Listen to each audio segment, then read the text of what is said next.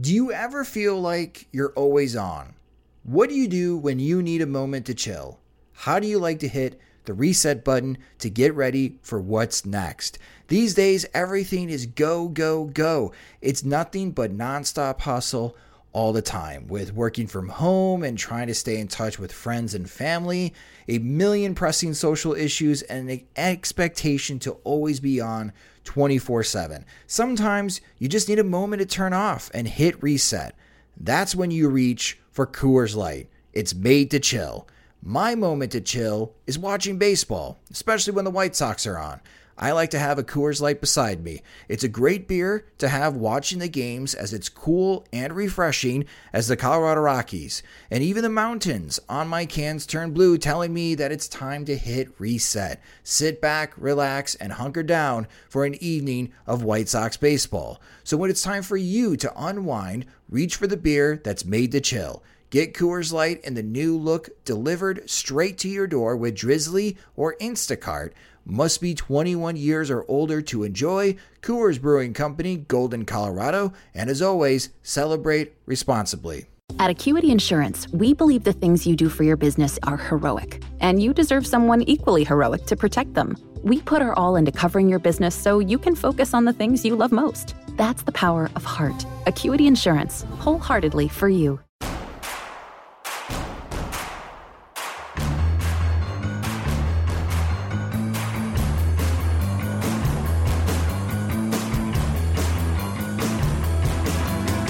From your favorite source for Chicago White Sox talk, delivering news, interviews, analysis, and more. This is the Sox Machine Podcast with your hosts, Jim Margulis and Josh Nelson. Thanks, Rob, and welcome to the Sox Machine Podcast.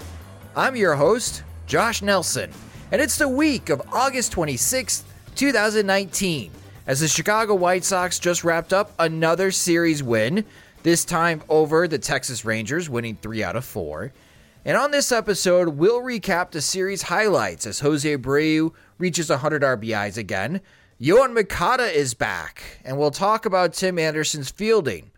We'll preview the upcoming series against the Minnesota Twins as we ponder if Lucas Giolito can dominate them again. Also, Rick Hahn spoke to the media, and again, remain non-committal in being more aggressive in acquisitions for this upcoming offseason. And we're still not sure if he believes that the 2020 White Sox can be a competitive team in trying to win the American League Central. What we do know is that the White Sox will have the lowest payroll in baseball after this season. So there is plenty of opportunity for the club to spend.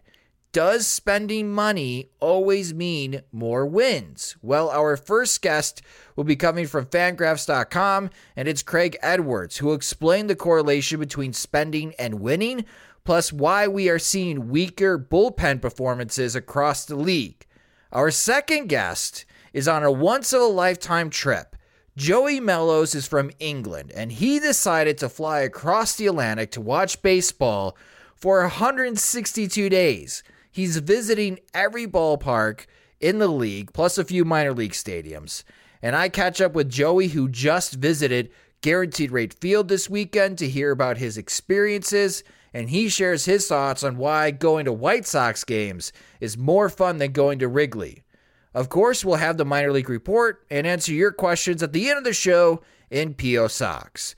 We have a lot of show to cover this episode, so let's get to it. Joining me is the managing editor of SoxMachine.com. It's Jim Margulis. And hello, Jim. The White Sox win another series. They're 60-70 on the season. And so far through this tough 30-game stretch we talked about a couple weeks ago, the White Sox are 9-8. And they're playing much better baseball late. And how about those player weekend uniforms? Ooh, yeah, they somehow looked bad while looking good. Although to the White Sox credit, and I think this is something we can always say basically about all the various looks and alternate uniforms and the special hats and special bats and all the kinds of promotional uniforms and different ways the league imposes looks on teams, that the White Sox with their black and white color scheme really never look as bad as the rest of the league. Like they sometimes make bad looks look good, and in this case, I don't think there's any really salvaging the uniforms for anybody, but they looked most natural on the White Sox. I think, if you took their hat and gave it the same outline, that kind of grayish silver outline as the jerseys had, it could have been actually kind of good looking.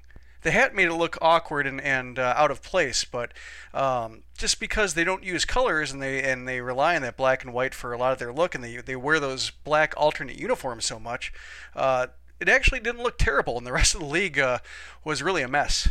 The white uniforms was a terrible idea. Yeah. It's a terrible idea. Even Joe Madden, because the Chicago Cubs had to wear all white over the weekend, was criticizing Major League Baseball for the uniforms that they're wearing. I mean, what's the point of having nicknames on the back of a uniform if you can't read it? Or the kind of hats where pitchers can't wear them. Yeah, exactly. Nobody thought about that. Yeah, it's the White Sox. I don't think the White Sox could have saved those uniforms. I think there's just too much wrong with them, from the pitchers not being able to wear the same hats, to the logos and letters not being able to be seen, to them looking just like every other team. At least there was some definition on the black uniforms to distinguish them. The whites were, I don't know how that got through, because when I saw that, when I saw the mock-ups and then they released them, I thought, well, maybe this will look better on TV somehow. Maybe it doesn't look good on a screen, but when they're actually in action, and no, they looked worse. And especially like for a marquee series between the Yankees and Dodgers, two of the most classic uniforms, playing a regular season series that could be a World Series preview, and it's kind of a showcase for the sport, and they look like every other team. Like that was the other weird thing about the uniforms, is you could watch any highlight and have no idea who was playing. Right, exactly. This was a terrible idea. Yeah, and then the White Sox somehow, like, if the White Sox the White Sox could have spun those uniforms into a decent look, the rest of the league would have been lost. So at least, the White Sox have that going for them with their uniforms, that it makes it really hard for it to look bad. And the league tried, but at least they were able to duck out of it by wearing the black ones.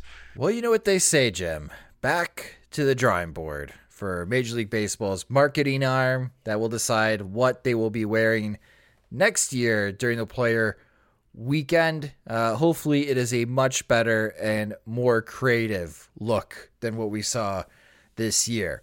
Now, on the field, Jose Abreu reached 100 RBIs on the season. Again, this is the 5th time in his 6 seasons with the Chicago White Sox that he has reached 100 RBIs.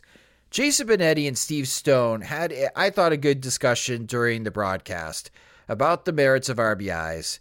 And I don't know if Jason Benetti is listening at the moment, but I agree with Benetti. RBIs is a fine stat, but if you're trying to build a good team, a winning team, you should not consider RBIs when trying to build that lineup, because it's based on how often a batter has runners on base to drive them in. If you want to build a better lineup, I prefer weighted runs created plus. How about you, Jim? Do you still consider 100 RBIs in a season a significant milestone? I consider it a milestone. I think it's really hard for a player to have 100 RBIs and have like a season that wasn't enjoyable, especially I think in this game, with this, maybe in like some kind of massively stacked lineup, you can have a guy who has a 270 on base percentage and somehow lucks into 100 RBIs because he happened to be hitting like 6th for the 1996 Cleveland Indians or something like that. But for a lineup in this era where it's harder to hit and such, and on base percentages are dropping lower, it's a significant accomplishment. I think it's, RBIs and wins, and they're kind of falling out of favor, and same thing with batting average. These stats that really don't have a whole lot of predictive value, and they shouldn't be used necessarily for predictive value, but I think it's a fine stat for saying how often a player was involved in something that was enjoyable. And I think a run crossing the plate is something that's enjoyable in most cases. Sometimes, it's a cheap, like a fielder's choice, or like just a ground out that scores a run or something like that. And it's not that exciting, and it's not in a situation where you can trade a run for an out and nobody feels great about it. But by and large, it's the hitter doing something right, especially with the way Abreu's stats are, and the way the White Sox lineup has been better at getting on base in front of them, but not great. So, Yeah, it's fine. I wouldn't use it as a predict, and I didn't hear that exchange, so I don't know if Stone was saying that it's predictive, or that because he had 100 RBIs before the end of August this season, he'll be just as well suited to do it again next year. I wouldn't use it for that, but as a stat that reflects how good of a season somebody had, I would say in most cases does the job good enough, or at least it's not worth fighting over. I think that's a good point. I think for Jose Abreu reaching 100 RBIs with how bad this lineup has been, especially in the second half of this season where they're still one of the league's worst offenses, I find that to be impressive that he still somehow got to 100 RBIs. And the rest of his numbers are starting to normalize. His slash line is looking much better. He's now about 10% better than league average. If you're using weighted runs created plus, he's hovering around 110, if not a little bit more above that after the weekend. I just think that when we are moving forward and, we're going to have the offseason plans coming up in about a month and a half, it's going to be that time again. I think for baseball fans that want to align themselves with what most of the teams are trying to use today to build winning teams and configure lineups that will score a lot of runs, I wouldn't be picking guys and saying, well, he should bat third because he drove in 110 runs last year. Well, I think there are other metrics that you should be looking at, and that was Jason Benetti's argument. And then Chuck Garfien, I think, is the main culprit in the NBC broadcast booth, who was really defending RBIs and that they're still a valuable stat. I just think RBIs is fine. I still enjoy RBIs. I just think that moving forward, when we are looking at ways that the White Sox could improve offensively and which players they should target, I'm not going to weigh how many RBIs they had heavily. Yeah, no, that makes sense. When it comes to like Abreu's 100 RBIs, I think him doing it before the end of August is impressive. I would say like maybe if he had like 38 homers at the end of the season and barely got across the 100 RBIs mark, that might suggest that he's not doing a whole lot with other opportunities, or maybe there weren't many opportunities to have that, but that also could mean that if he wasn't driving himself in and with somebody else on base, he really wasn't doing a whole lot, at least over the course of an average game. But when it comes to a guy doing it with more than a month to go, that's kind of cool. Yeah, he's got a shot at 120. Yeah, I mean, when you're talking about 120 RBIs in a season, I will say that carries a lot more weight than 100. Yeah, because not too many guys get to 120. Yeah, 120 is a good back of baseball card black ink type number. It really is. I mean, it reminds you of like the great Paul Konerko or even the great Frank Thomas years, even driving in 120 plus RBIs in a season. So hopefully Abreu reaches that, because that means the offense is still clicking. And I think the offense will continue to click as long as they have Yoan Moncada in the lineup. And who knows, maybe Yoan Moncada in a future season will drive in 100 RBIs just like Jose Abreu. But in his first 2 games back from the injured list, Moncada went 2 for 4 in both games with a double and a home run. He went hitless in the next 2 games. But Jim, this offense, especially the first 2 games of the series against the Rangers, looks different in a good way when Moncada is in this lineup, even though Renteria is currently having a back cleanup, which I don't mind. I mean, clearly he's got enough power. He's still one of the league leaders in average exit velocity, so he hits the ball hard. I think you could put him anywhere in the lineup and he'll be successful. Well, maybe not lead off as much, but to bring back an oldie topic, but I still think a goodie, is Yoan Moncada the White Sox fulcrum? No, I would say he's above the fulcrum. When it comes to the fulcrum, that's kind of a term I use to figure out whether a lineup has enough good bats to sustain an attack for longer than like a couple batters at a time. And I would say when it comes to like the White Sox having a good, dangerous lineup, I would put Moncada above that. I would put Jose Abreu above that. And then, right now, Eloy Jimenez right now I think might be a fulcrum candidate, where if he hits like he should, the lineup looks a lot more dangerous. I think if he continues to have good games followed by bad games and a lot of grounders and weak contact and chasing and such, then the White Sox lineup looks a lot thinner and a lot easier to retire, or if you pitch around or manage to avoid Abreu and Moncada in big spots. So he looks like a fulcrum candidate. Tim Anderson could be one, although I don't think he... I think his offensive approach is so unique, and his lack of walks is going to be chronic.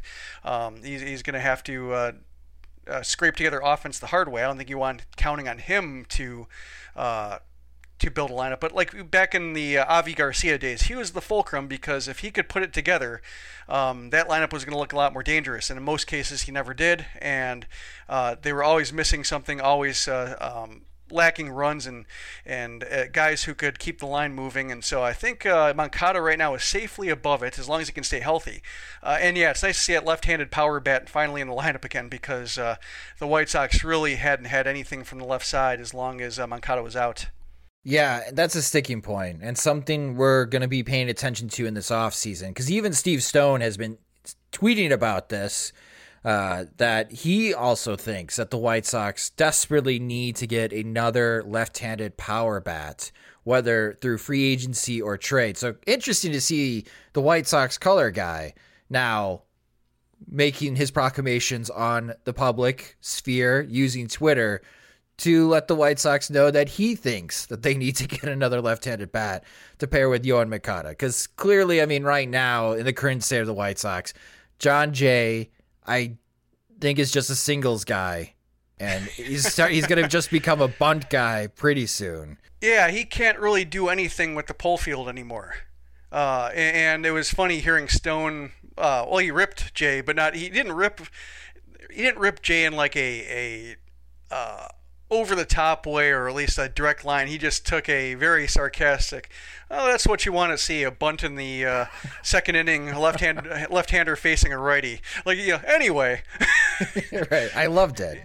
Yeah, I loved it too. And just like between this and the and laying track, or at least joining the fans in trying to address White Sox problems, or at least looking ahead to them and trying to figure out how they can improve the team, he is slowly, after spending a good few weeks, criticizing the fan base or saying that they're getting impatient, he's kind of sliding over to our side of the table and slumming with us a bit, which I kind of like to see. And then continuing the list, I mean, Luis Garcia from the left-hand side, not a lot of power. Yolmer Sanchez, I think in a month and a half after the World Series, we're going to be talking about, is Yolmer even going to get tendered a contract? Is he even going to be with the White Sox in 2020? So right now, I mean, it's Yoan Moncada, and the hope is maybe Zach Collins can get himself into the mix and prove on the major league level that he can take some of his skills that he's shown from AAA and apply it into the major leagues. But if he cannot, I mean, even Matt Skoll is not really hitting for power either. The White Sox on the left-handed side, as far as in the lineup, it's becoming far more increasingly of a need that they need someone to help out Yoan Moncada from the left-hand side. Now, that's the offense, with Abreu reaching 100 RBIs and Moncada is back, so hopefully the offense will continue to get better for the White Sox in the remaining 32 games of the season. One area that is starting to regress, and fans are definitely starting to take notice, is Tim Anderson's defense. Now, Anderson over the weekend offensively was 4 for 17, and there's a lot of attention at his batting average, as he's at 328, which as soon as he qualifies for the batting average title, he's going to be in a tight race in the American League. He's got a chance to win the batting title in the American League, which is super impressive and a great sign to see from Anderson. But when it comes to Tim Anderson, there's always balance. So for every good, there's something that's dragging him down. And this time, it's his defense. And the errors are building up. He had 2 more fielding errors on Sunday, and he has 23 errors on the season. 12 of those 23 are fielding errors. 11 of them are throwing. If you use more advanced defensive metrics, ultimate zone rating, Anderson ranks 20th out of 22 qualified shortstops. Defensive runs saved, he ranks 19th out of 22 qualified shortstops. He has -5 defensive runs saved after being 0 last year, so that's a 5-run difference. And using inside edge fielding, which you can look up these metrics on Fangraphs, when there is a ball in play that has a 90% or higher out probability, Anderson is converting 95.4% of those tries. That ranks 21st out of 22 shortstops. Between 60 to 90%, he is converting 67.7% of those tries. That ranks 18th out of 22 shortstops. And then 40 to 60%, he is 50% on the year. He's 6 for 12 converting those opportunities. He ranks 15th out of 22. And any ball in play that has a less than 40% chance of being converted for an out, Tim Anderson is 0 for 19. Even though he is making these highlight plays, super impressive that we've seen, especially moving to his right, Jim, and making those throws deep into the hole between shortstop and third. The errors are picking up. And when you compare him to the other shortstops in Major League Baseball defensively, Tim Anderson falls way short. He is close to the bottom again defensively. Is Anderson's defense regressing back to his 2017 form, which he was the worst in Major League Baseball? And should we be worried about his defense again? Yeah, it's a little bit troubling. And we've seen Anderson have hot and cold stretches, and I'd been waiting for a lot of the season. I know I've gotten emails and tweets about Anderson and whether to move him off in the error total, and I've always been loath to place too much importance on the error total, just because I remember the White Sox moving Jose Valentin off short because of his error total, even though he did so much well at shortstop. He just, he missed a whole bunch of easy plays, but he also made some difficult ones, also provided an incredible bat at shortstop. They ended up moving him off, bringing in Royce Clayton. Royce Clayton was terrible, and the White Sox really just kind of wasted the rest of Valentin's career. So I didn't really want to see the White Sox go down that road, or just like move Anderson or stump for moving Anderson without a replacement in place. But with this now, with the way his defense has been kind of in a funk all season, as you mentioned, the numbers aren't good, and before, when Anderson's numbers, like his ultimate zone rating and metrics, weren't good, is mainly because of the errors. Is mainly because any kind of positive plays he made on the edges of his range, he might undermine with plays he should have made, and so he was like net average. But the tools for an above-average shortstop were there. As he mentioned, really isn't a reliable above-average shortstop formula here right now. And he made that great play in the hole where he made that incredible off-balance throw from I don't know how many feet away it was, but on the fly in time. And they talked to him after the game, and they said that he and Joe McEwing work on that play, and they work on that throw, and that's just practice, and that's opportunity meeting preparation. And I thought about that. It's like, yeah, it's cool. And I thought, wait, he's making all these errors. How's it explaining the rest of his game and the easily preventable errors that he's been committing? So he's at a little bit of a crossroads, and I think fortunately his bat has allowed him to be a contributor, because if he had like previous year's bat with this year's defense, you might be talking about finding just a brand new shortstop. And some people are. We got a P.O. Sox question from Brandon, who was asking about whether the White Sox should look at somebody like Didi Gregorius, bring him in and solve the outfield position by moving Anderson to the outfield, and then maybe have some kind of outfield alignment with Eloy and Anderson and Luis Robert, and maybe that's a way you can get a workable outfield, even if it isn't finding somebody from the outside. And when Anderson plays shortstop like this and he's hitting well enough, it's a valid question. I think I worry about Anderson's offensive skill set being so hard to sustain that you really need him to be a good shortstop in order to really max out all his value. I think if you try to put him in a corner and you get somebody who draws like 10 walks a season, that's just really hard to get that kind of value from, even if you put him in center or whatever. It's just like, it's still kind of a hard way to make a living for an outfielder when like an outfield upgrade is really their biggest thing. So it's going to be tricky with him, and that's one of the things I'd like to see in September.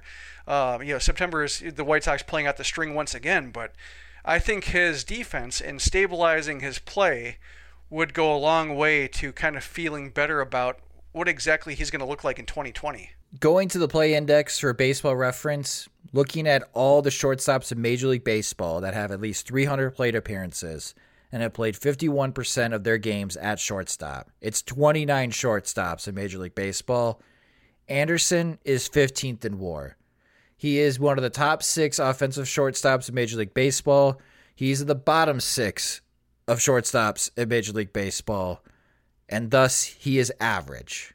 He's the average shortstop in Major League Baseball. And it is going to be something to think about next year. If he improves defensively, will his offensive tear regress? Because, again, he's putting a lot of balls in play, and he's being successful this season. Will that continue?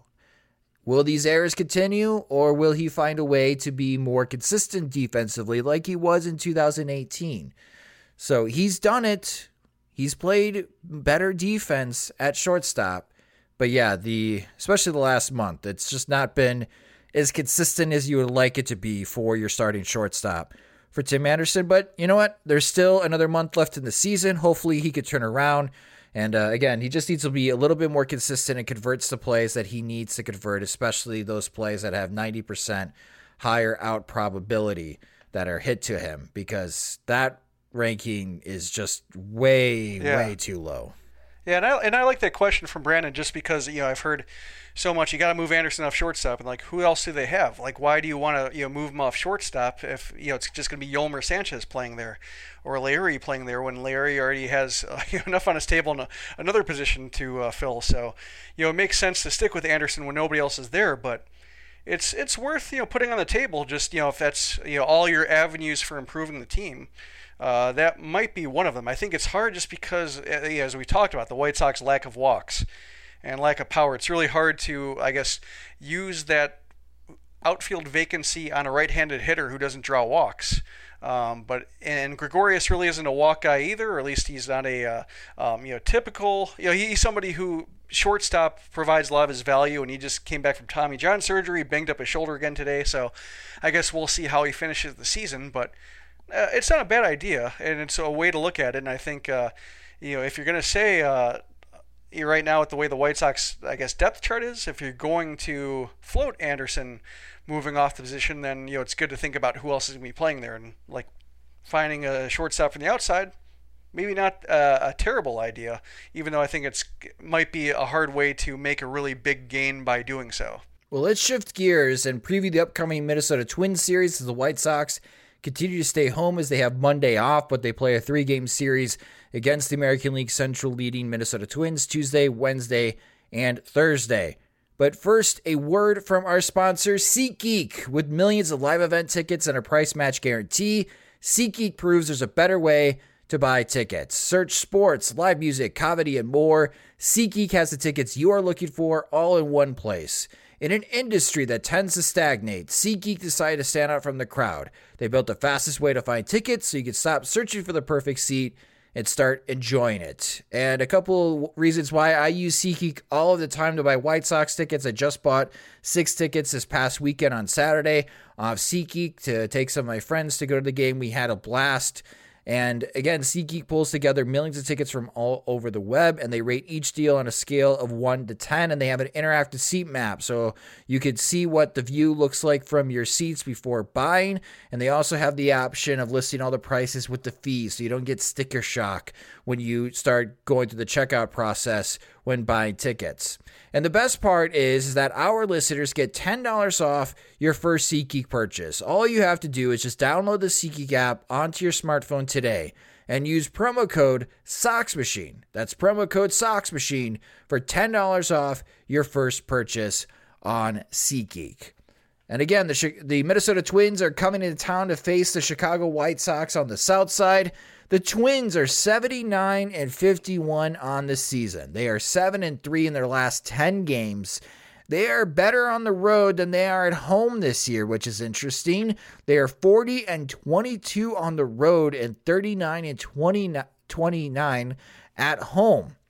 And currently, the Twins have a 3.5 game lead on the Cleveland Indians. We'll get to that in a moment. Your pitching probables for this series starting at Tuesday and Wednesday. These are the night games at 7:10 p.m. Central Time. On Tuesday, it'll be Lucas Giolito against Michael Pineda. On Wednesday, Ross Detweiler, who's coming off 8 strikeout performance against the Rangers, will be going up against Jake Odorizzi, which the White Sox were able to beat him up a little bit last time they faced him in Minneapolis. And on Thursday, this is a 1:10 p.m. Central Time start. It is Dylan Cease against Jose Barrios, so another tough test for the rookie. And Jim, the Minnesota Twins got some luck this weekend as Cleveland was hit again by the injury bug. This time it's Jose Ramirez, possibly out for the rest of the season with a broken hamate bone. Minnesota needs this series more than the White Sox as they could continue to extend their lead and build up a cushion in the American League Central. Can the White Sox play spoilers again like they did last week? I think they can, at least temporarily, but when you look at the strength of schedule and just what the Indians have the rest of the way, they might only be like a temporary speed bump. I'm looking at the Twins schedule, and right now they played the White Sox last week, and then followed by the Tigers. This week it's White Sox followed by the Tigers. And that's a pretty favorable schedule for them. I think the Minnesota paper called their schedule the dregs of the American League, which is the White Sox at least stood up for themselves. The Tigers weren't quite able to do so, but they have like a tough stretch like in the early September. They have the Red Sox, Indians, and Nationals back to back to back. But then the rest of the way, and then the Indians again. But then like wrapping up their season, White Sox, Royals, Tigers, Royals. The Indians really don't have anything like that. They played Tigers a couple times, but they basically, when the Twins schedule is weak, the Indians schedule is pretty tough. And when the Twins schedule toughens up, really isn't that much of an advantage. So I think as long as the Twins more or less hold serve, or at least don't completely cave into some terrible teams, I think they might have survived their biggest scare already. Very interesting. Well, then I guess they'll be positioning themselves to either face New York or Houston in the first round of the playoffs. And then Cleveland's going to have to look over their shoulder as they're going to be in a tight race the rest of the year with Tampa and Oakland to secure 2 of the wild card spots in the postseason. One of those teams is going to be sitting at home watching the postseason, even though Tampa, Oakland, and Cleveland are all projected to win more than 90 games this year. Too bad these teams are not in the National League Central, as they would be projected to win the division by 3 games or even more. But we're going to talk more about Tampa, Cleveland, and Oakland in our next segment, as Jim and I will reconvene later in the show for PO Sox. But coming up next, we explore the correlation in Major League Baseball between winning percentage and team payroll with Fangraphs writer Craig Edwards next on the Sox Machine podcast. When you rely on the internet for everything, you need speed that can handle anything. And now, Xfinity delivers Wi-Fi speed faster than a gig. Check out our amazing offers on internet and learn about the latest breakthrough from Xfinity. Wi-Fi speed faster than a gig. That's more than enough speed to power all your devices and then some. Go online, call 1-800-XFINITY, or visit a store today to learn more. Restrictions apply. Gig Wi-Fi requires gig speed and compatible X-Fi gateway. Actual speeds vary and not guaranteed. While Rick Hahn remains non-committal to whether the White Sox in 2020 will flip the switch to go from rebuilder to contender, there are a couple of angles we can draw attention to that would help the White Sox chances of becoming a winning team sooner than later. One is the correlation of team payroll to winning, and second is the always pressing issue of bullpens, as some contenders today are having trouble locking down games late. Where do the White Sox stack up against the league for both topics? Well, join us for the first time from Fangraphs.com. It's Craig Edwards. And hello, Craig. Thanks for coming on the show. Yeah, no problem. Let's start with team payrolls and winning percentage, because this is a hot topic for White Sox fans. Longtime season ticket holders are now tweeting and emailing saying that they are receiving communications that they must pay for their 2020 deposit in September, and some are seeing as much as an 8% increase in season tickets. Naturally, those season ticket holders are wondering if the White Sox payroll will go up because of this, and well, most of us are doubtful that will happen. But when we look at team payrolls and compare that to winning percentage, what have you found as far as identifying trends when it does come to the team payroll and their level of success? I think that when you look at payroll and winning, it's not you don't have to spend money to win. I think you see examples of that every year in Oakland and Tampa are the sort of the prime examples, Cleveland as well. But what spending money does do is it generally insulates you from being terrible. It makes you a competitive team. It gives you positive expectations for the season. And then if you look at spending over a number of years, say 3 or 4 seasons, generally speaking, the best teams are the ones who win the most. You're talking about your Dodgers, your Yankees, your Red Sox, the teams that spend, especially over a period of several years, there's a high correlation between the spending and the winning. And at the other end of the spectrum, the teams that don't spend tend to lose. And that's sort of where the White Sox have been the past 3 or 4 years. I'm glad you mentioned Tampa Bay, Oakland, and Cleveland, because there are White Sox fans that defend the current front office and do defend Jerry Reinsdorf, saying in the past that the team has spent money and they think that $125 million payroll is a lot of money, which when you compare to all the teams in Major League Baseball, I mean, where would a $125 million payroll, Craig, rank in baseball today? That's in the bottom half. Bottom half.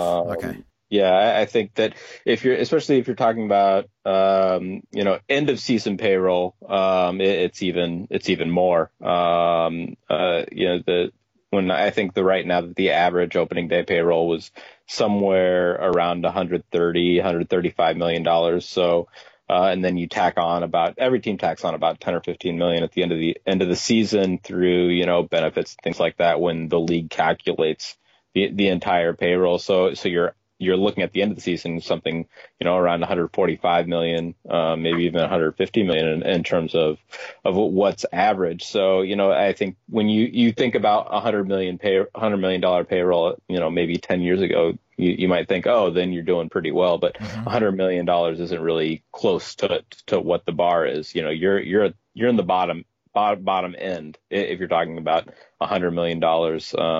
If you want to be in the top half, you're talking about 140, $150 million.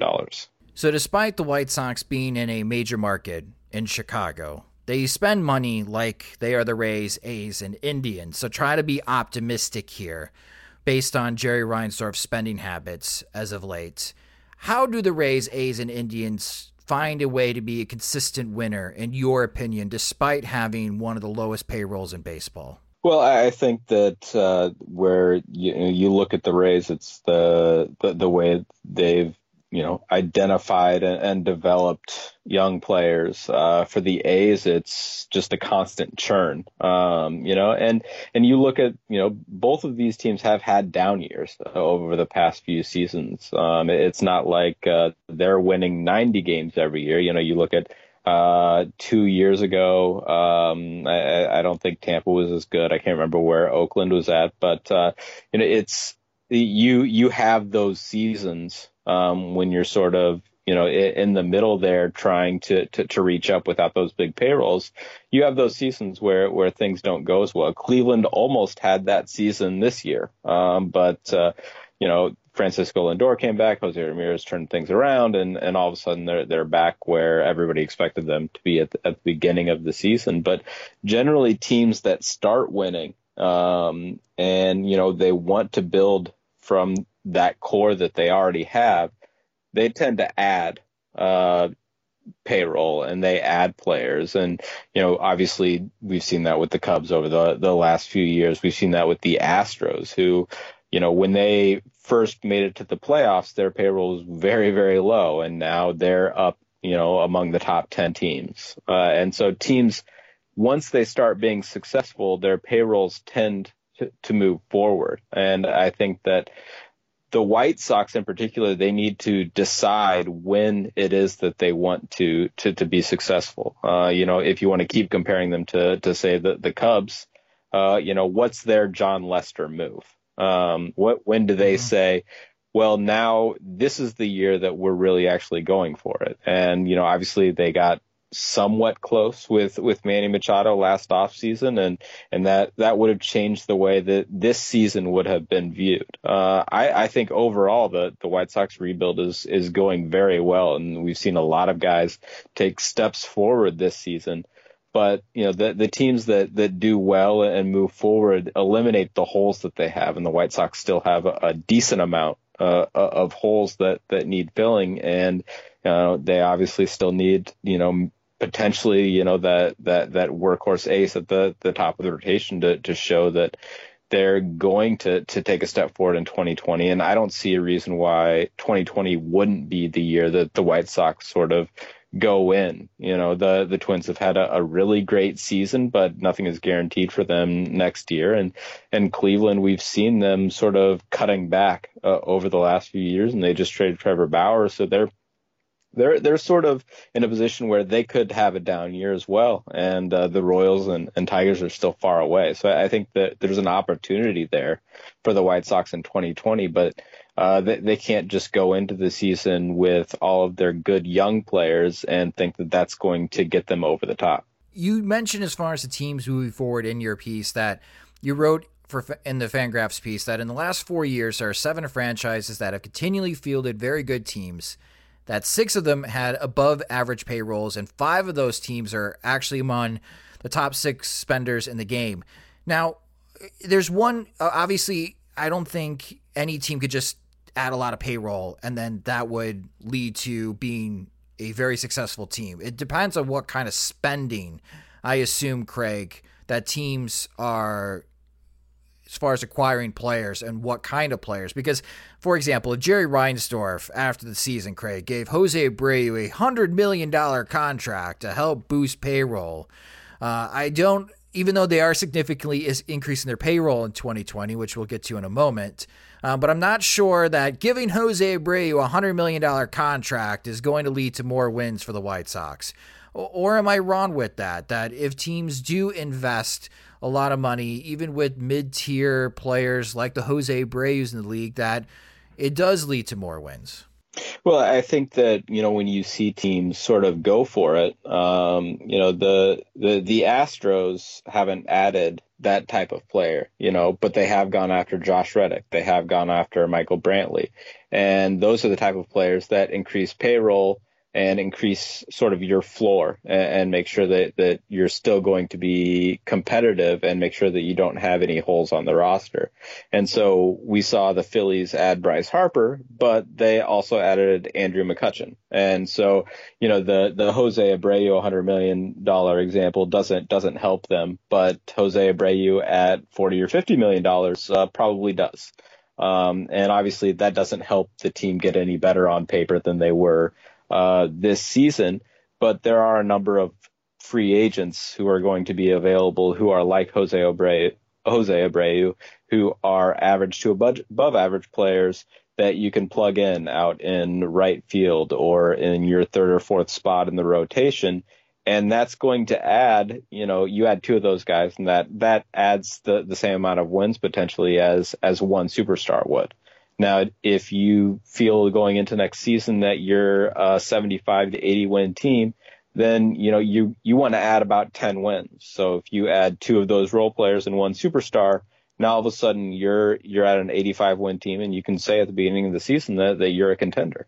Now, for season ticket holders, please do not attack your car radio or your smartphone after I make this next comment.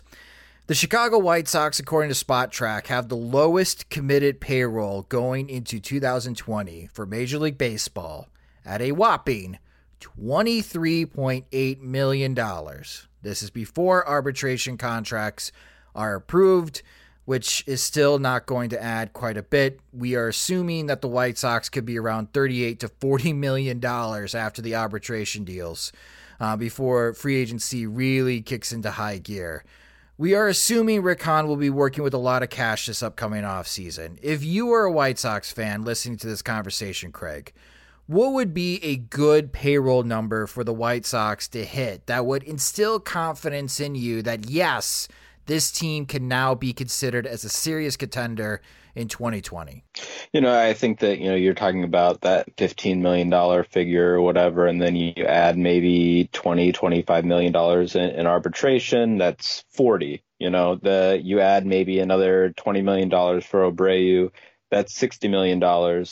And, you should be able to double that. I don't think I think doubling it, is what you should be doing almost at a minimum. If you want to contend next season, and with the young players that the White Sox have, I don't see why you wouldn't try to contend next season. I think that, they caught a lot of rough breaks, I would say, in the development stage in 2018 and in 2019 with Giolito performing well, and we've seen Moncada and Anderson take steps forward, and Jimenez is getting his feet wet and holding his own, and maybe even Ronaldo Lopez can be a guy who can take some innings in the rotation. You have a really good young core, and you've got Madrigal and Robert and potentially already Vaughn that could be close to contributing by the start or end of next season. And you need to make that push for 2020 with the expectation that this young core is going to be in contention for the next 4 to 5 years. Plenty of payroll to sign Anthony Rendon and Garrett Cole. That's what I'm hearing from you, Craig. They're going to have quite a bit of competition in that regard. I think, Cole especially, everybody's already saying the Angels, but I don't know why the Yankees wouldn't be in on that. And when you have those two bidders involved, it's going to go nuts. And Rendon is a guy who you're going to have to move spots around in the lineup, but he's a guy who tends to be underrated, I think, a little bit. And if he comes in at a reasonable figure, there's no reason to think that the White Sox shouldn't be players for a guy like Rendon. Now, the other topic you explored that's been on a lot of baseball fans' minds is the bullpen. It seems that relievers in 2019 are having more difficulties holding on to leads. And you graphed this out comparing FIPS between starting pitchers and relievers. And 2019 is the first time since before 2002 where relievers have a worse FIP than starting pitchers. What do you think is leading to this setback in performance league-wide for bullpens? Well, I mean, first you have to recognize that starters are doing worse too. The scoring is up for everybody, and that's starters and relievers. But this is the first time in basically forever that the relievers on the whole are actually performing worse than the starters. And I looked into it, and every season there's been this gap. In medium and high leverage situations compared to the starters. And this year there's still that gap. So when there are important game situations going on, the relievers are still doing better than the average starters are. And where the difference is and where things get really bad is in the low leverage situations and in the moments of the game that aren't quite as important. The pitchers that are out there, they're just not really living up to the moment, and they're the ones that are really tanking the performance overall for relievers. And some of that's probably because starters aren't pitching as much, and so managers are just letting relievers who they wouldn't let pitch in important situations pitch in unimportant situations, and they aren't quite as good, and that's sort of junking up the numbers for everybody. One area that Rick Hahn has shown to be more comfortable in making additions is the bullpen. He's gotten Kelvin Herrera last year, willing to sign him, even though they missed out on Manny Machado. Even before that, back in 2015, he gave David Robertson then the largest contract to any reliever. So even going into this upcoming offseason, we expect Rick Hahn to help bolster the bullpen as well. But as of 2019, where do the White Sox compare to the rest of Major League Baseball, Craig? I think that relative to the rest of the team, They're doing okay. But it's not a great situation. But I think that they're sort of middle of the pack. I think that you don't. They're not.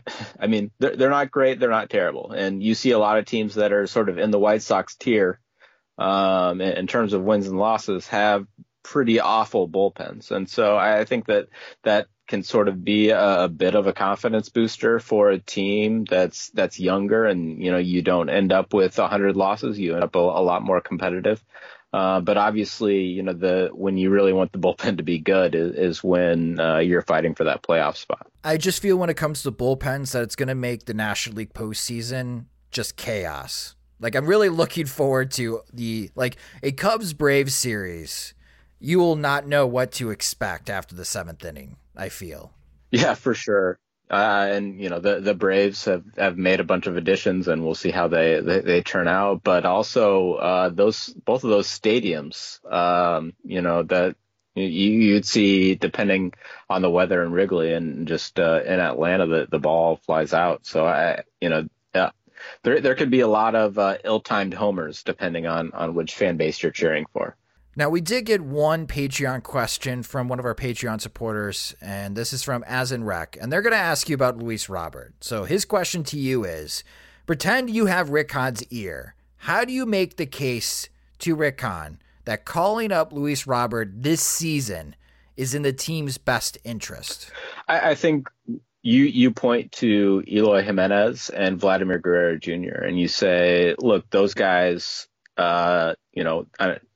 I don't want to say got bored last year, but they were too good for their competition last year. And when they opened the season this year, they struggled a bit. And if you can get those struggles out of the way, you're going to make for a much better player in 2020. And assuming you want to compete and contend in 2020, the player is going to be much better off for having had that experience this season. You could follow Craig on Twitter. He's at Craig J. Edwards, and you can read his excellent work on Fangraphs.com, which he does hold a weekly chat, just like our best friend of the show, Dan Zaborski. And if you can let Dan know, Craig, I did say best friend of the show. So if he asks you, did Josh say that I was the best friend of the show, you can tell him, yes, he did.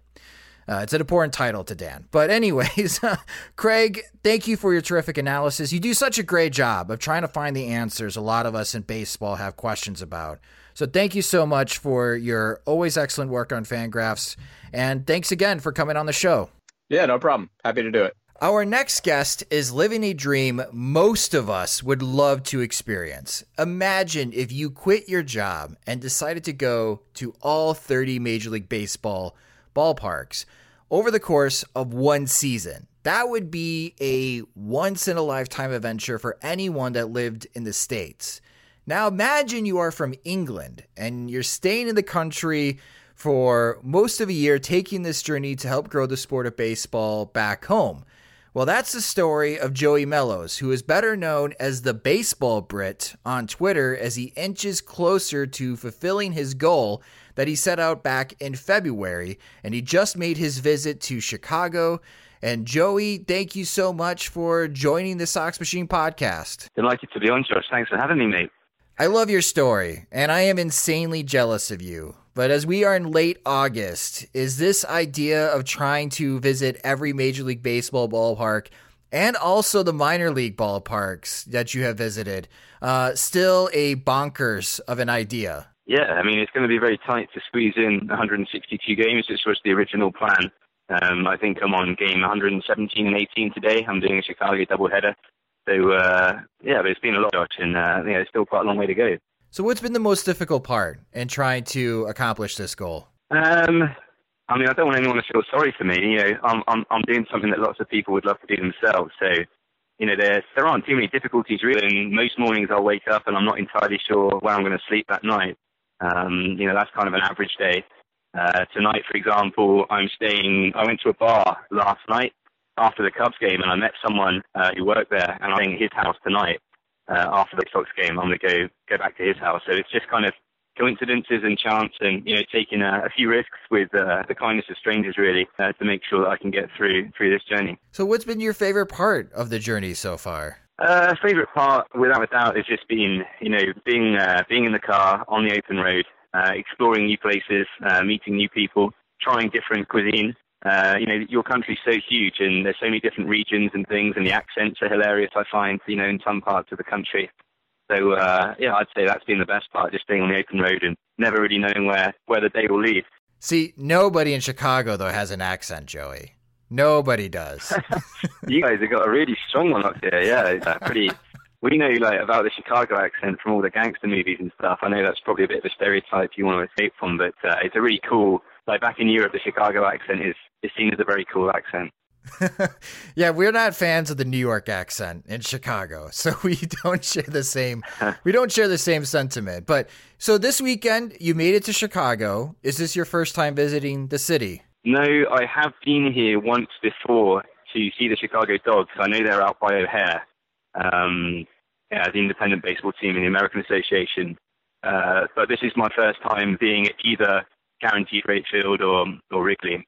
And yeah, many have tried, some have succeeded, a lot have failed in attempting the red line doubleheader. So you did this on Friday and Saturday, where you went to the Cubs game in the afternoon, and then you just took the red line south to the White Sox game at night. What has that experience been like for you? Oh, it's so easy. It's incredible. Coming from Europe and living in London previously, public transport is something that most people use to get around more efficiently and more quickly than driving. And I'm so grateful that she has this sophisticated public transport, and I could just jump on the red line, don't even have to change, and just sit on there for about 30-35 minutes, and then I get to get 2 baseball games in a day, and I think that's fantastic. Now, what are your thoughts about Guaranteed Rate Field? You know what? Before I turned up there on Thursday, I'd heard some bad things about it, and I had absolutely no idea where they've come from, because genuinely, I really love it. This isn't going to be a very popular opinion, but I would rather go and watch a game there than I would at Wrigley, to be quite frank with you. It's just a lot easier. It's cheaper, more affordable. I think personally, you get a more diverse fan base there as well. And, I've said it, I would rather go and watch a White Sox game than a Cubs game. Hell yeah, you have just made a lot of friends on the South Side, Joey, by saying that. South Side represent. South Side boy. Oh, man. Well, that is very refreshing to hear. And, for the White Sox, they're always looking for opportunities to expand their fan base and market. So kind of take from your expertise, because Major League Baseball, I don't know how big of an effort that they're trying to make in these games in London. We know that there are, for example, White Sox fans in England, because we hear from them and they come visit us as much as they possibly can, as far as with timing and holidays and vacations. But from a baseball perspective, in your opinion, Joey, what do you think it will take for Major League Baseball as a league, or maybe a team like the White Sox, to try to capture more interest for those that do live in England? The problem that the White Sox face in terms of growing their fan base in the UK is the fact that the Cubs have lots of afternoon games. And the biggest kind of difficulty for people finding or stumbling across baseball in the UK is the time difference. So an afternoon game at Wrigley is on at 8 p.m. back in England. And therefore it's very easy for people to watch the Cubs. Whereas the White Sox games, for example, tonight at 7 o'clock, I think it is, or 6 o'clock, that'll be on at past midnight back in the UK. So the White Sox being up against the Cubs do have, a fairly unique kind of difficulty there. But I think the fashion helps sometimes. You've got some young, exciting players coming up through the ranks. I know, Moncada's been a lot better this season, as perhaps hasn't had the season that we might have thought, but he's one to keep an eye on. And obviously, the big story this year has been Giolito. They were, I'm not quite sure how the White Sox specifically can get that fan base, but, breeding more exciting players will certainly help. Do you think that, because again, it's going to be the Chicago Cubs and St. Louis Cardinals next season in London, while the White Sox will play the Yankees in Iowa. I think it'd be worthwhile if the White Sox did play a series in London, maybe in 2021, just to give it an experiment. But do you think that this is something that can happen every season, where Major League Baseball can make it work for 2, maybe 3 games playing a series in London? Yeah, from what I've heard, this is a 10-year footprint really that MLB wants to stamp on Europe. They're only contracted to have 2 games in London. One we've already had, the Red Sox and the Yankees, and then as you said, the Cubs and Cardinals are coming over in 2020. It's to my knowledge that MLB will be moving to other European cities in 2021, although nothing is yet confirmed. That is very much my expectation and what I've been told. And I think it'd be fantastic for teams like the White Sox to get out there and expand their fan base and expand the awareness people have of their team. Because the White Sox have that unique kind of logo that is, was very popular in the 90s. I saw it a lot, in London, perhaps due to West Coast rap bands or whatever. But the White Sox do have that kind of, cool culture and clothing that could certainly catch on back in Europe. And then if the baseball team comes over as well, then it's only going to grow. What other cities in London do you think baseball could catch on? In Europe, currently Italy is a hotbed for baseball within Europe. The Netherlands is another one. You have places like the Czech Republic and Spain. Of course, where I'm from, Great Britain as well, the United Kingdom. There's lots of potential places for the baseball to really start growing. And I'm surprised Major League Baseball hasn't come over before. The NFL is very well established now. They came over four times last season. I think they're over in London 3 times this season coming up.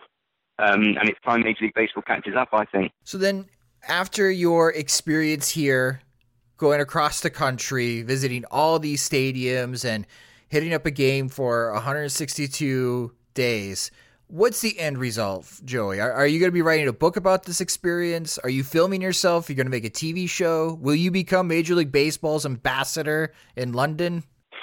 Certainly not, no. I think the end result is going to be destitution, bankruptcy, credit card debt. You know what, Josh? Like when I started off on this crazy adventure, there was no end goal, and they're still 6-7 weeks away from the end of the regular season or whatever. There still isn't a master plan. I have no idea what it's going to lead to. Probably nothing, and I'll probably go back to teaching. If there was a way, perhaps I will sit down and write a book. So much crazy stuff happened on the road. Aside from the baseball, if I could write a book that's as much about a foreigner's view of the USA, driving around the different states, and then incorporate baseball in it as I do each evening, then that would be something that perhaps I'd like to sit down and write in the off season. But there's no master plan. Well, I, again, am very jealous of your experience. It's just been so much fun following you on Twitter as you go through this and all the updates from all the stadiums. I'm so happy that you really have enjoyed your experience at Guaranteed Rate Field. And hopefully, love it. Hopefully you are not a stranger in the future. I don't know how much, are you I guess, oversaturated with baseball? Are you tired of watching all these games? I ask that every now and then, and the answer is emphatic no. I'll always have time for baseball. I love it. I got into it in Korea and Japan, and the energy of the fans over there is really where I get my own passion for the sport from. And I just wanted to grow as much as I can, and I'll do what I keep doing to try and make sure that happens back home and also here in the USA. Well, you can follow Joey's excellent adventure on Twitter. He's at BaseballBrit. And Joey, this is awesome getting a chance to speak with you. Good luck in accomplishing your goal for the rest of the season. And I hope you encounter no canceled flights or any missing luggage during your adventure. Josh, it's been a pleasure being on, mate. Thanks for having me again. When your entire life is online, you need more than just speed from your internet. Xfinity gives you reliable in-home Wi-Fi coverage, plus protection from Wi-Fi network threats. Check out our amazing offers on Xfinity Internet. You'll get fast speed and Wi-Fi coverage you can count on. Plus, get advanced security free with the X-Fi Gateway, so you can keep the connected devices in your home protected from network threats. Just log in and activate through the Xfinity app. Go online, call 1-800-XFINITY, or visit a store today to learn more. Restrictions apply. Welcome to the Minor League Report and the last full week of the minor league season. Charlotte Knights look like the only playoff-bound affiliate as they concealed the deal with the wild card this week. They lost 2 in a row to Norfolk over the weekend to drop 2.5 games back of first-place Gwinnett, but they still hold a 4-game lead over Durham for the wild card with 7 games remaining, including 3 against Durham starting on Monday. They win the series, they go to the postseason. Luis Robert homered over the weekend, giving him a 30-30 season Over just 114 games, he hit 8 homers apiece with Winston-Salem and Birmingham before exploding for 14 home runs in Charlotte, so he now has 30 home runs to go with his 36 steals in 2019. Nick Madrigal also had a strong week with 4 doubles and 5 walks over a 7-game hitting streak. After a slow start, he joins every Charlotte Knights hitter except for Sebi Zavala with an OPS above 800. Birmingham's outfield's hunt for 700 OPS is going to have a nail-biting finish over the final week. Luis Gonzalez has a shot as his OPS is 689, while Blake Rutherford is going to need the week of all weeks to get there, as his current OPS is 667. There's better news on the pitching side, as Bernardo Flores is basically back to where he was before he strained his oblique, throwing 3 decent outings out of 4 with the Barons this month. He'll finish short of 100 innings thrown after logging 156 last season, so he may be a candidate for extra work during the Arizona Fall League. The Winston-Salem Dash were shut out both Saturday and Sunday, which is basically what happens when 2 players are most of the offense. Andrew Vaughn's average has dropped to .235 with the Dash after a slow week, and Walker registered just 1 hit over the weekend. Again, you have to look to the pitching side for progress. Jonathan Stever threw 6 shutout innings on Saturday to lower his Winston-Salem ERA to 2.22, and Connor Pickleton has reduced his ERA in each of his last 5 starts as he does what he can to salvage what's been a pretty lackluster season. The Kannapolis Intimidators get ready for their last 4 games at Intimidator Stadium. They'll close out that era on Thursday, after which they'll join the rest of the White Sox full season affiliates with a new, beautiful downtown stadium. That's about the biggest news from the team, aside from Davis Martin reaching 150 strikeouts and London Sosa coming up with 3 2-hit games over the weekend. The Great Falls Voyagers season runs a few days longer than the full season affiliates, so they get until the Friday after next to try to avoid finishing the year with the league's worst OPS. The Arizona League for the White Sox team got a big week from Logan Glass. The White Sox signed him away from a Kansas commitment after drafting him in the 22nd round, and he rebounded from a dreadful start with 10 hits over 3 games this week. And the Dominican White Sox League wrapped up their season on Saturday, finishing with a record of 35-35. The roster boasts a number of success stories with strong showings from shortstop Yobert Sanchez and outfielder Benjamin Bailey, and catcher Ruben Benavides and pitcher Ronaldo Gomez in their pro debuts. That will do it for the minor league report. Now let's answer your guys' questions in PO Sox. You've stuffed our mailbox all week with questions from your tweets and Facebook posts. Now to cure your curiosity on the White Sox, here is PO Sox. Thanks, Rob. And yes, this is our favorite part of the show where you, our fans and listeners, get to ask the questions. It's PO Sox, where you submitted your questions to us via Twitter, following us on Twitter at SoxMachine, posting your questions on our Facebook page at facebook.com/SoxMachine, and helping support the site and show by becoming a friend at patreon.com/SoxMachine. And rejoining me on the podcast to answer your questions is Jim Margulis. And Jim, the first question that we have is from Johan Dobrinsky, who I got to meet on Saturday's game. So Johan, thank you for your question and great to meet up with you. And Johan is asking, following up on Sunday morning's post, what do you feel are the redeeming qualities of Guaranteed Rate Field?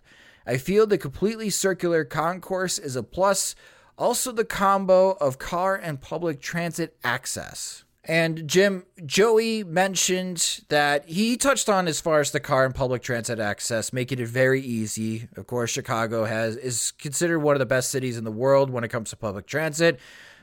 Maybe the people that live here don't necessarily agree with that. However, he talked about the sight lines, and I got to sit an inning with Joey on Saturday's game, and he mentioned just when you sit up in the 500 level, it is a great view of watching the game. You see everything. He mentioned the tickets. The tickets are much more affordable than going to Wrigley Field. He enjoyed the crowd more at Guaranteed Rate Field than he did at Wrigley. So those were the big pluses in his book. Yeah, I think, along those lines, there's also the food. It's hard to it's hard to go hungry there. So I would put that in the list. But yeah, I think when you add all it up, the sightlines, I would say the lower deck sightlines, the upper deck sightlines can be basically, at least they've lowered the price of the upper deck tickets to where you get what you pay for. When it comes to the lower deck, the sightlines are great wherever you go, but really when you add it all up, like just being able to show up to the park, get a decent seat, and then like move around over the course of the game, yeah, especially after the 7th inning, I think you can move around wherever you want, basically. It's a very democratic experience, and you see this with fewer and fewer parks. There are more cordoned off places and moats in between the premium seats and the non-premium seats, and the White Sox have a couple areas like that with the Goose Island and the Scout seats, but otherwise, it's you can get to any row by just walking down and seeing if you get stopped. And they do check tickets and such, and I don't recommend annoying people by sitting in their seats, but you just don't have those artificial barriers in the way in most sections, to where it feels like you're prohibited from enjoying something because you don't make a certain amount of money, or you didn't have this connection or something like that. It's very much the seating is very open and very accommodating, and part of that is the low attendance, but I think it just adds to the thing where if you show up and everybody's there and you're sitting next to people who are showing up to watch a game, everybody's paying attention to the same thing, and I think it does add to I think there's more of a common experience among fans who go versus other parks, to where whether it's tourists or whether it's a bunch of different entertainment options or restaurant areas or whatever, where you just have a bunch of fans who might not be there for the game. And I think teams are smart to make the stadiums a draw for different reasons. You don't want to put all your eggs in the baseball basket if the quality baseball dries up. But as it stands, the White Sox really have a stadium that puts this field at the center of attention, and they do a good job of not getting in the way of it. That's front and center. You can watch it front and center. You can get to your seats or move around pretty easily without feeling like you're breaking laws.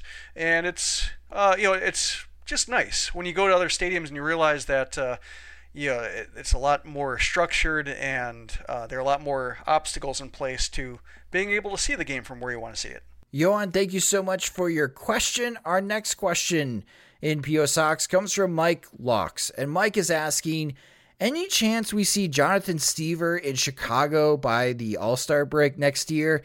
He's already at 140 innings this year, so they shouldn't really have to manage his workload much.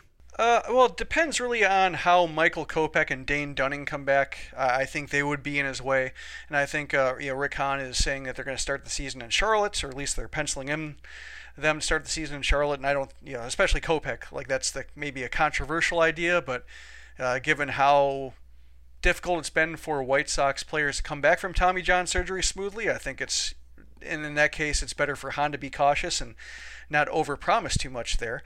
But they're going to be in his way as young pitchers who don't have a spot ready for them, but should be able to earn them if they can pick up where they left off.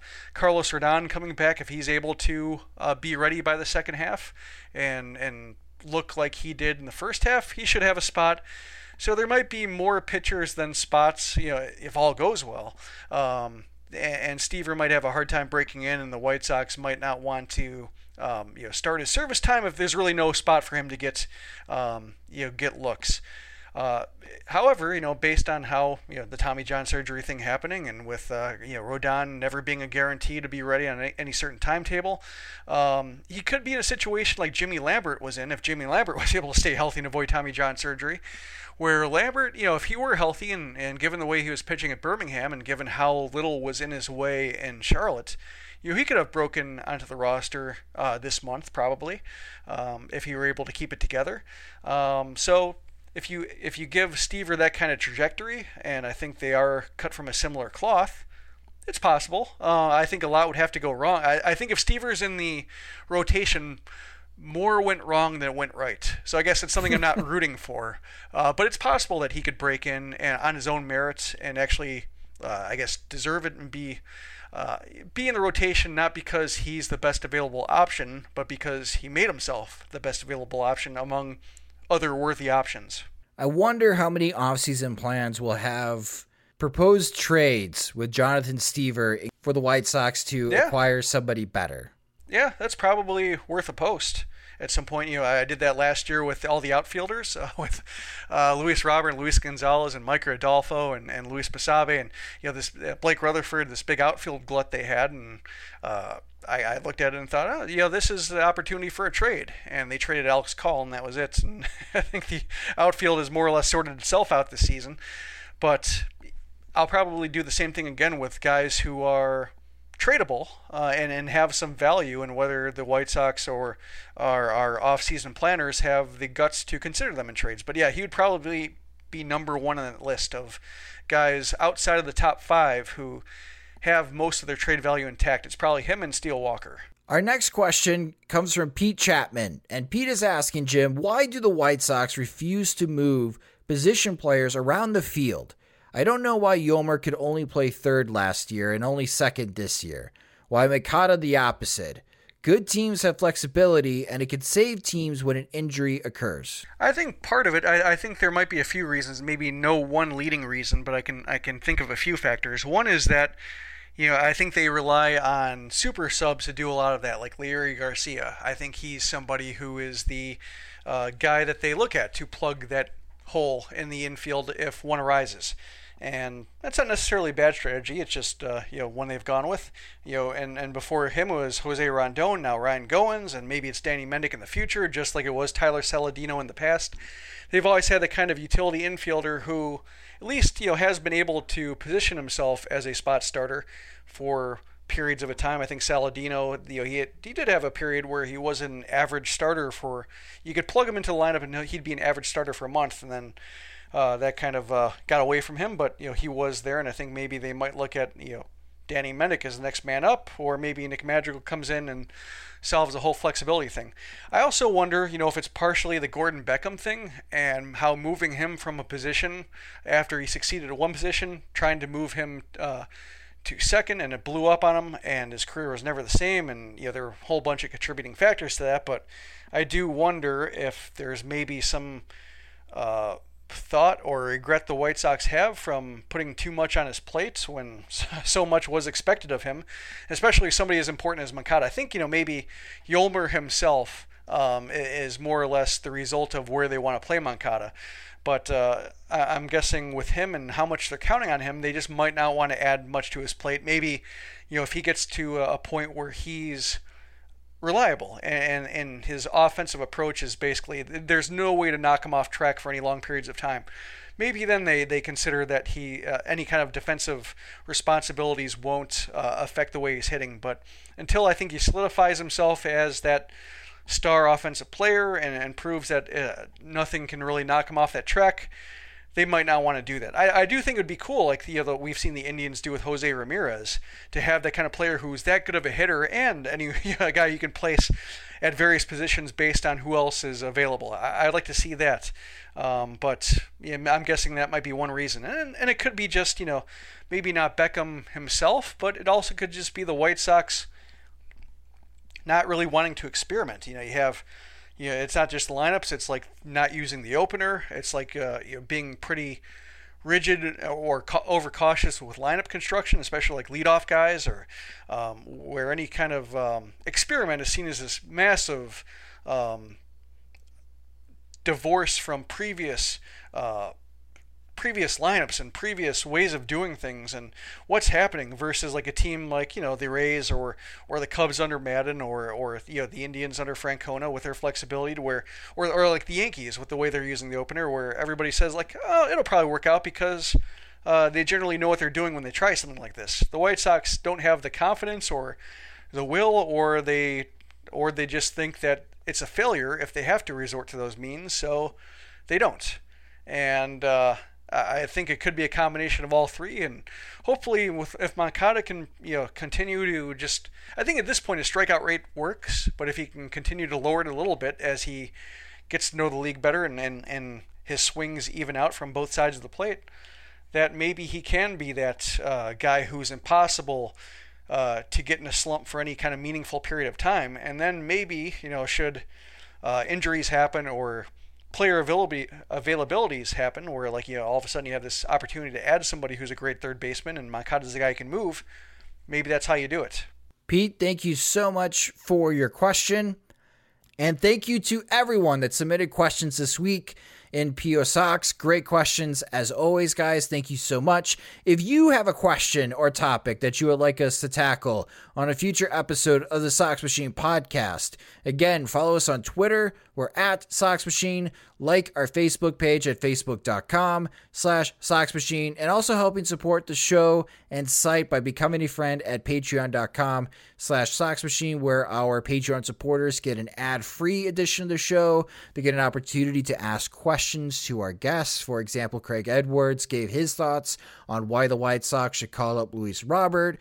And our Patreon supporters get additional PO Sox questions answered by Jim and I for every episode. So if you enjoy our work and you would like more, go to patreon.com/Sox Machine to sign up today.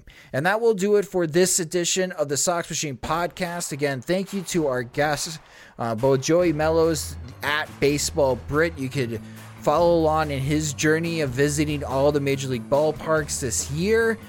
Just a terrific story, and first-time guest, and hopefully someone that will become a friend of the podcast, Craig Edwards of Fangraphs.com. He does terrific work analyzing everything that's going on in Major League Baseball, and it was great to chat with him.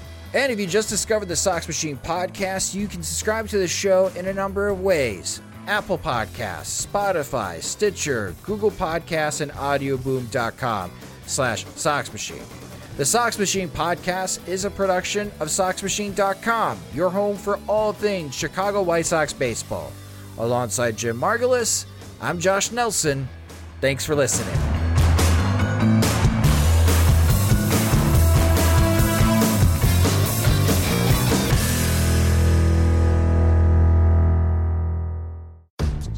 When you rely on the internet for everything, you need speed that can handle anything.